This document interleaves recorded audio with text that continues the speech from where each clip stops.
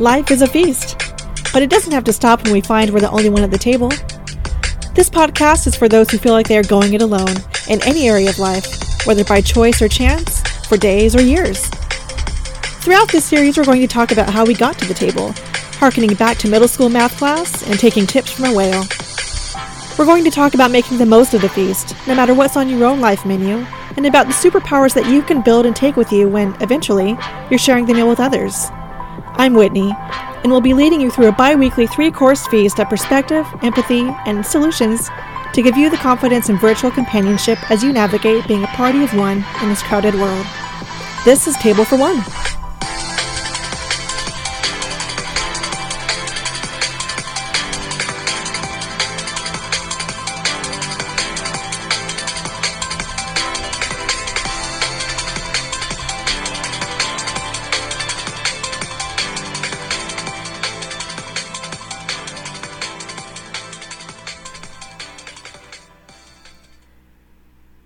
Episode 4.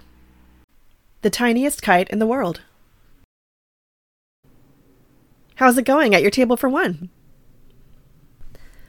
There's a bunch of acronyms that I cringe when hearing, but one I take personally and associate myself with is FOMO, the fear of missing out. As the weather starts to warm up for spring, everyone is coming out of hibernation and getting back into exploration mode. Today, I want to turn FOMO into a positive and focus on single women or men especially. Instead of letting the fear of missing out on a relationship, or the experiences that seem to naturally present themselves when in a partnership, hang over us like a cloud, let's rather inject ourselves with FOMO like an energy drink to drive us towards creating exhilarating experiences on our own. Easter is coming up, and one of my favorite memories was getting a colorful plastic kite in my Easter basket a time or two when I was a kid. This was back in the 80s, probably the last generation of real childhood, before technological distractions instead of play weren't quite an option. I don't remember the details of successes or failures flying those kites, just the color of the sunlight in the field behind our house and the cheerfulness of trying to learn how to fly it with my dad. For some reason, kites continued to pop up as some of the more distinct memories of my life as I grew older. A few years after it was published in 2003, I finally read The Kite Runner, and like everyone, was impacted by this profound and also eye-opening story by Khaled Hosseini. A few years later, when studying in London, I was thrilled to happen upon one of his book signings and got to meet him. This book was my first exposure, really, to the Middle East culture, and aside from the very troubling aspects of Afghanistan society that were detailed in complete honesty, I loved reading about the practice of kite flying as a common way for young boys to bond and compete with each other.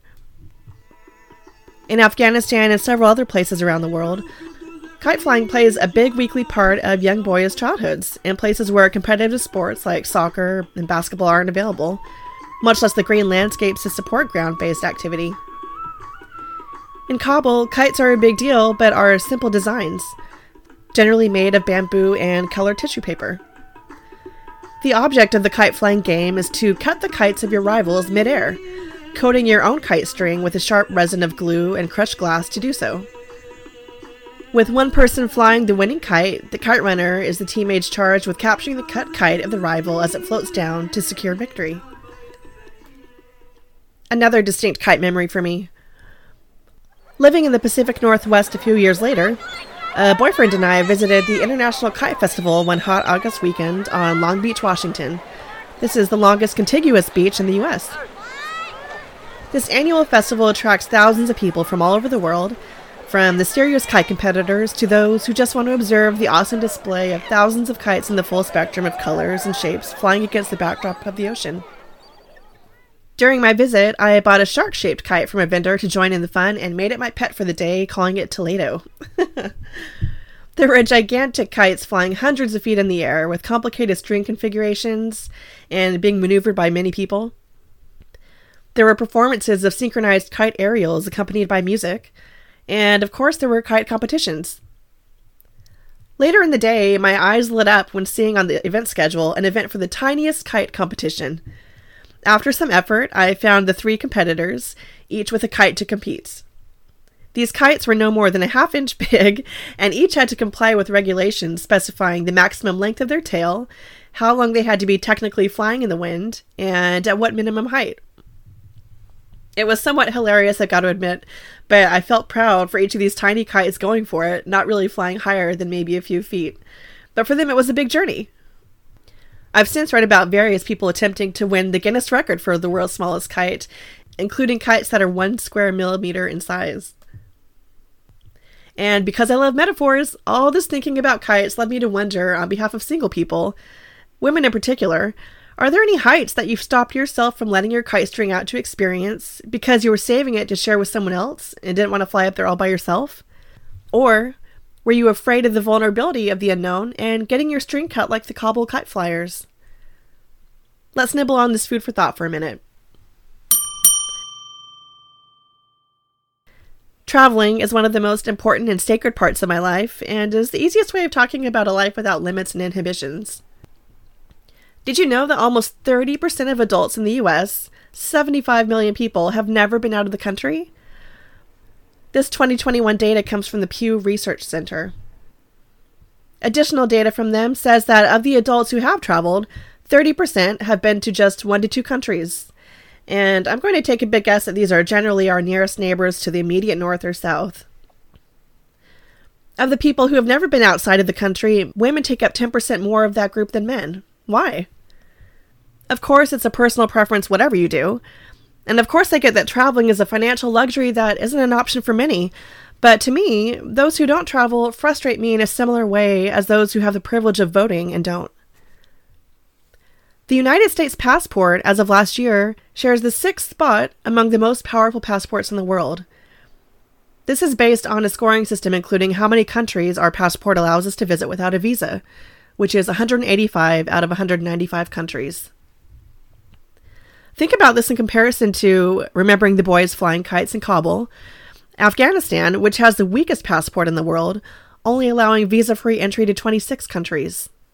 The low power of their own passports, along with economic conditions and other factors, mean that most residents are likely generally sentenced to a life without opportunity for exploration and the life-changing experiences available beyond their own borders. To me, our having the privilege to travel gives us the responsibility to do it, to learn about other ways of living and thinking, to expand our acceptance of differences and bring that back into American society where it is so much needed. Okay, off my soapbox for a minute. When I was a teenager, I remember telling myself I was going to save Paris for when I had a romantic partner to enjoy the city with, as if depriving myself was my gift to this unrealized significant other. I completely cringed to admit ever even having a thought like that, and we'll talk about how I mended my ways in a second. But I want to first talk about 3 women in history who didn't give a crap whether they had a boyfriend or partner, and let their kite string out to experience exactly what all single women should. Whatever the hell they want, and wherever they want. These are ladies that, like most awesome women, sometimes take a bit of Google searching to unearth. Clara Adams was known as the first flighter, the fastest person to ride around the world as a commercial airline passenger.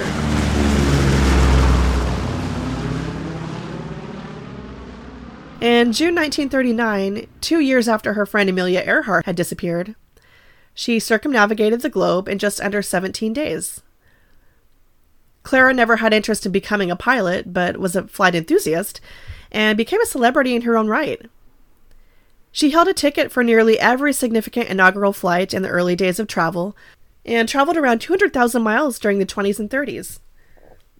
She was flying at a time when planes weren't yet intended for passengers, and she helped advertise that wanderlust of exploration, but also that planes were the future of travel and a safe way to get around. She fell in love with her experiences in the sky, writing about them often and collecting memorabilia during her travels. While on the maiden flight of the Hindenburg from Frankfurt, she vividly described the poetry of the experience. The millions of twinkling lights of Mannheim and Cologne from 1,000-foot altitude. The last sight of the tip of England at Land's End with green fields, red cliffs, and white houses shining in the early morning sun. Seeing the sharp black outline of the Hindenburg on the clouds surrounded by 3 concentric circles of rainbows. After another round-the-world flight that she did later, she said, "When we were young, we all read about the famous magic flying carpet. I have just flown on a good many carpets. I wish all could have the opportunity to enjoy that same experience. Love her. A few years before Clara's time, an epic set of badass twins were paving their own trails across the U.S. Gussie and Addie Van Buren, related to U.S. President Martin Van Buren, set off from Brooklyn on the 4th of July in 1916 to ride coast to coast to San Francisco on their own motorcycles. Along the way, they became the first women to summit Pikes Peak on any kind of motorized vehicle, got arrested several times for dressing as men, and fell off their bikes multiple times too. Remember, this is all before the interstate highway system was built decades later. Aside from the goal of seeing the entire country, they also made the journey to prove a point, that women were capable of being military dispatch riders as the world transitioned into World War I. Their nephew later said this would remove one of the primary arguments for denying women the right to vote. While their latter goal didn't result in success, they made history anyway. And lastly, many years before these ladies, Zhang Yizhao, or Madame Chang, though living a life of crime on the waters of China, was essentially a great businesswoman who was blazing trails on the water. She fearlessly took the reins from her dead husband as a pirate commander in 1807, leading over 300 ships and potentially 70,000 pirates through Chinese waters. This charge rivaled the scale and the power of the British or Portuguese empires. Her red flag fleet was undefeated. And though this might have been a good thing for fending off potential colonialists, she also left a regional wake of destruction and eventually set her own terms of a pardon that led to her living her life out in peace. Although her ethics might have been questionable, she was a big pioneer in her time.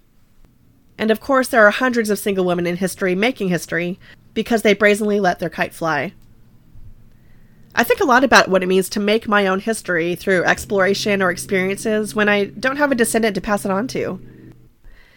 But the moral of that story is that it's okay to be selfish and try new things or places just for your own curiosity, your own self-interest, your own enrichment. And in some ways, flying out in the sky on your own is more rewarding. The best moments in my life are those when I was experiencing the world, at least figuratively, by myself. I wasn't crossing off someone else's to-do list, or getting into arguments about who got us lost, or wasting time on manufacturing those perfectly posed pictures with someone instead of being in the space of discovery. I was forced to be in the moment, and really absorb the intoxicating flavors and sounds and sometimes harsh realities of the world beyond our borders. Although I'd traveled a fair amount with small groups or boyfriends, and had an accidental solo trip to North Ireland for a weekend after one badly timed breakup in Croatia a few days prior, the first time I took a completely intentional solo trip was a few months after my second marriage broke down. I was living in London at the time, having no idea where the next chapter of my life was going to take me. My closest friends in the city had moved to their home countries in the past year, and I hadn't yet found their replacements.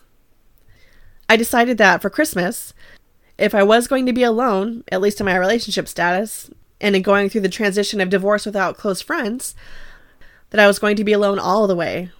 So I booked a week for myself in St. Petersburg. And this ended up being the most magical trip for me.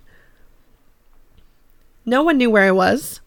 I had full license to satisfy my whims, to take as long as I wanted admiring those incredible onion domes of the Church of the Savior on the Spilled Blood, going to the Fabergé Museum, going for afternoon tea at a beautiful hotel on the river, getting blisters while walking through the miles of gorgeousness at the Hermitage, getting lost figuring out the bus system,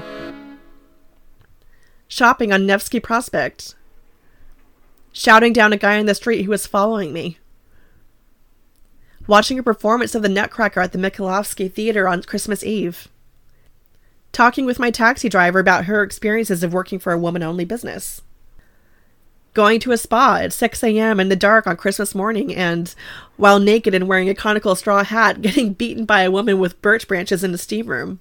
I was naked and alive. Travel has continued to let my kite string fly high and see things never possible if I had stayed grounded. It has given me confidence to be comfortable with being uncomfortable, with not exactly knowing my way around, but knowing I'm strong enough to figure things out. I think of the key moments I'm going to look back on when I'm in my 80s or 90s, and though maybe bittersweet because I didn't have someone special to share them with, I'm only going to be grinning from ear to ear. Here's a few more of my favorite memories while being on my own. Riding a hot air balloon with a few strangers above the Valley of the Kings. I was alive. riding a rickshaw to watch a water puppet show in Ho Chi Minh. I was alive. Standing on top of the Empire State Building, both alone and inconspicuous on the most conspicuous building in the US. I was alive. In Cape Town, South Africa, for a 2-week solo trip a few months ago, I rode the cable car to the top of Table Mountain. Treated myself to a Michelin-level restaurant for a 2-hour meal just because. Visited the penguins on the way to the Cape of Good Hope, and found tears coming to my eyes several times during the trip, and pretty much during any 10-plus hour flight on my way home from somewhere else, because I'm so grateful to be alive, even by myself, and to experience the variety and surprises of this seriously incredible world. These are just some of my own experiences of being a kite high up in the sky, but getting out there and taking FOMO by the horns is easier said than done. I get it. From the traveling perspective, what are those of us alone who haven't really ventured out much most afraid of? What's the worst that can happen by going for it? Getting lost? Especially with the GPS we have in our pockets all the time, getting lost in Korea really isn't any different than getting lost looking for parking in a town next door to ours. What about getting sick? For me, getting food poisoning in Peru wasn't really any worse than getting food poisoning at home. Not knowing the language? It's not really any different than us being on the other side of the conversation and explaining to a foreign visitor in our own cities how to find a bathroom or a train station. There is more to communication than just words. Are we afraid of getting hurt or taken advantage of? I've been scammed out of $100 by a taxi driver in Istanbul, but it wasn't really any worse than false credit charges at home that didn't scar me for life. The potential negative parts of traveling doesn't have to stop us from building those stories. They just make more stories and we learn from them. That being said, it's not necessarily more important or life-altering in a positive way to let your kite fly out 5,000 miles compared to 5 feet like the tiniest kite in the world sometimes. It's the explorations and the experiences closer to home too that the singleness sometimes keeps us from taking a grasp on. And this stuff collectively builds to a sense of hunger and emptiness when we're at our tables for one. What are some of the thoughts holding you back from experiencing the things that are most typically enjoyed by couples or a group of friends? I've referred to a few examples in previous episodes. Going to the movies alone. This whole podcast was created based on the experience of dining alone. But what about going on a picnic alone, or to a concert, to a lecture, to church, taking a class, going to the zoo, or to the fireworks on New Year's Eve?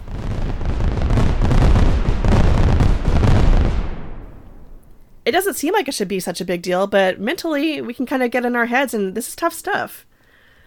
I can't lie that there have been dozens of times where I could not get myself out of bed to gather the extra energy that it takes to face the world alone, even if it's only a block away sometimes. And it's such a mind over matter thing. But when you're single and living alone, you're already an expert on independent living. Going to the grocery store or setting up a bank account. Going to the laundromat or walking the dog, or tortoise in my case. Hunting for apartments or houses and buying cars. What are we actually afraid of in being alone in social situations that are more typical to partners or groups? Are we afraid of being uncomfortable? Well, there was a first time for every single experience we've ever had in our lives to date. Why not embrace the uncomfortable and see what's on the other side? We already know that sense of accomplishment when we do get to the other side and conquering it, and building that confidence in different situations. The strange can become familiar and can become our favorite. Are we afraid of being embarrassed or judged? I remember a quote from some book when I was a teenager that said, "You'd care less about what people think of you if you realize how seldom they actually are." The week before COVID hit the US, one of my favorite Latin American bands had a stadium show. I'd loved them for 10 years and had never yet seen them live. I was minutes from standing myself up because I didn't have the energy to be alone and get dressed up and go out for the evening, but finally forced myself out. I appeared to be the only one of about 20,000 other people there by myself, but once I got over the hurdle of getting there, I danced, of course loved the music, and it was rewarding enough just being in the company of people who liked the same music and experience as me. The energy was electric and I almost missed out. Last year, I forced myself from taking a much-needed weekend afternoon nap and hiding in my apartment after a horrible work week to join a protest downtown for the atrocities against Palestine. This issue is something I have a lot of passion about, but we don't need a partner with us to partner with a body of people who believe in something or enjoy something the same way that we do. Just like with the concert and all the hundreds of other little experiences I had conquered on my own throughout the years, I came home feeling like my life was richer, and I was so glad I didn't let myself down. Experience things by yourself. Do them for yourself. Don't wait for anyone. Don't miss out for anyone. For dessert today, I want to talk about making a bucket list. This isn't like creating a New Year's list that you're going to throw away in the second week of January. This is about identifying those goals that you're most excited and committed to. For me, I've got to see my thoughts on paper, or these days at least on screen, to internalize and formalize them. I also sometimes feel like as a single person, it's so much easier to break a commitment or goal to myself than when I'm in a partnership with someone. I gotta write it down, remind myself that I owe it to me to build the kind of life that I want at my table for one. Also, I'm a planner by profession and get an almost euphoric response to checking things off of a list. The fun part about creating a bucket list is that there's no wrong way of doing it, but it does take some thoughtfulness and is a list you should really keep close to you and regularly check in on. What do you genuinely want to experience in this life, and how can you start today to let your kite string out and make those experiences happen? One way to start your list is to check off some of the things that you've already experienced and build from there. Celebrate listing the road trips that you've taken, or that time you took a challenge to go skinny dipping, whatever it was. One of the downfalls of a bucket list is that people always think it has to include the big stuff, those things which for most people stay on the list because they're nearly impossible to achieve. The items like hiking Everest or going on a backpacking trip around the world. Of course, anyone has the power to do these things, but if you've never gone hiking beyond a nature walk on a local trail, you can't go from 0 to 100 and expect to succeed. The items on your bucket list should be aspirational, but also actionable. The list can and should include some of the sub-goals in the shorter term to get you to the longer range goals that might require more financial investment, time and practice, long-term planning. Here's an example for a foodie.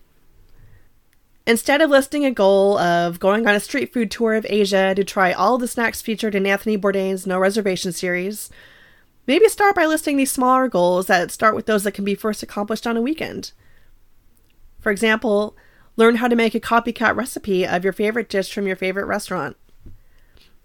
Or, if you've got a collection of cookbooks gathering dust on the shelf, crack one open and pick one recipe that you can't pronounce the name of and make it. I live in Massachusetts, and expanding the challenge factor of the goal to the next level might spend a series of weekends comparing lobster rolls at every town along the coast of Maine. Expanding the goal even further over a period of months, I might make a travel plan to try the state dish in each of the 13 original U.S. colonies. Do you know what your state dish is?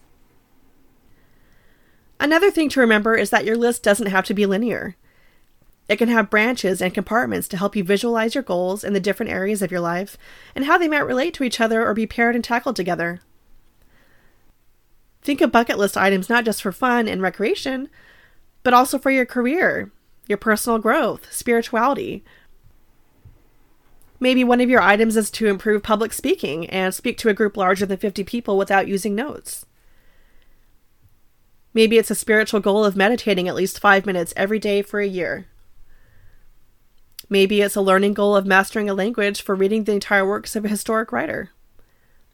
I'll share some examples of some different format options for your bucket list this week. Once you've written everything down, you haven't yet done the most important thing, which is to share your list with others and celebrate the successes. Publish your bucket list online, like on a blog, for others to check out. Or simply email it to family and friends so everyone is aware of it and able to support you in it. Although single folks like me should create this list with the assumption that you are tackling each item solo, if you share the list, you may find new friends and people who want to check out the same things as you or help you achieve your goals. And be proud of the items that you complete, even if they're small.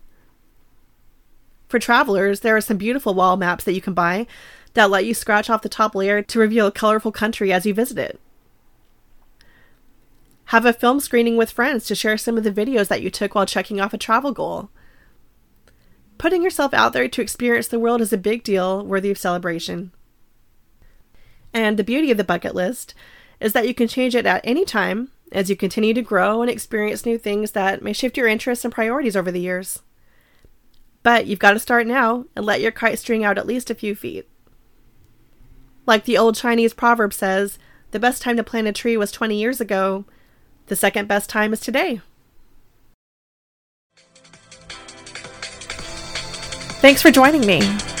If you liked what you heard today, please subscribe or join the Instagram page at tablefor1.pod, where you'll find resources shared from each episode along with other fun content. And feel free to send me a message. Introduce yourself. Share a favorite recipe. Let me know a topic about loneliness that you'd like me to cover, whatever. And remember, no matter who is or isn't at your table, there's a life feast available for you. See you in 2 weeks.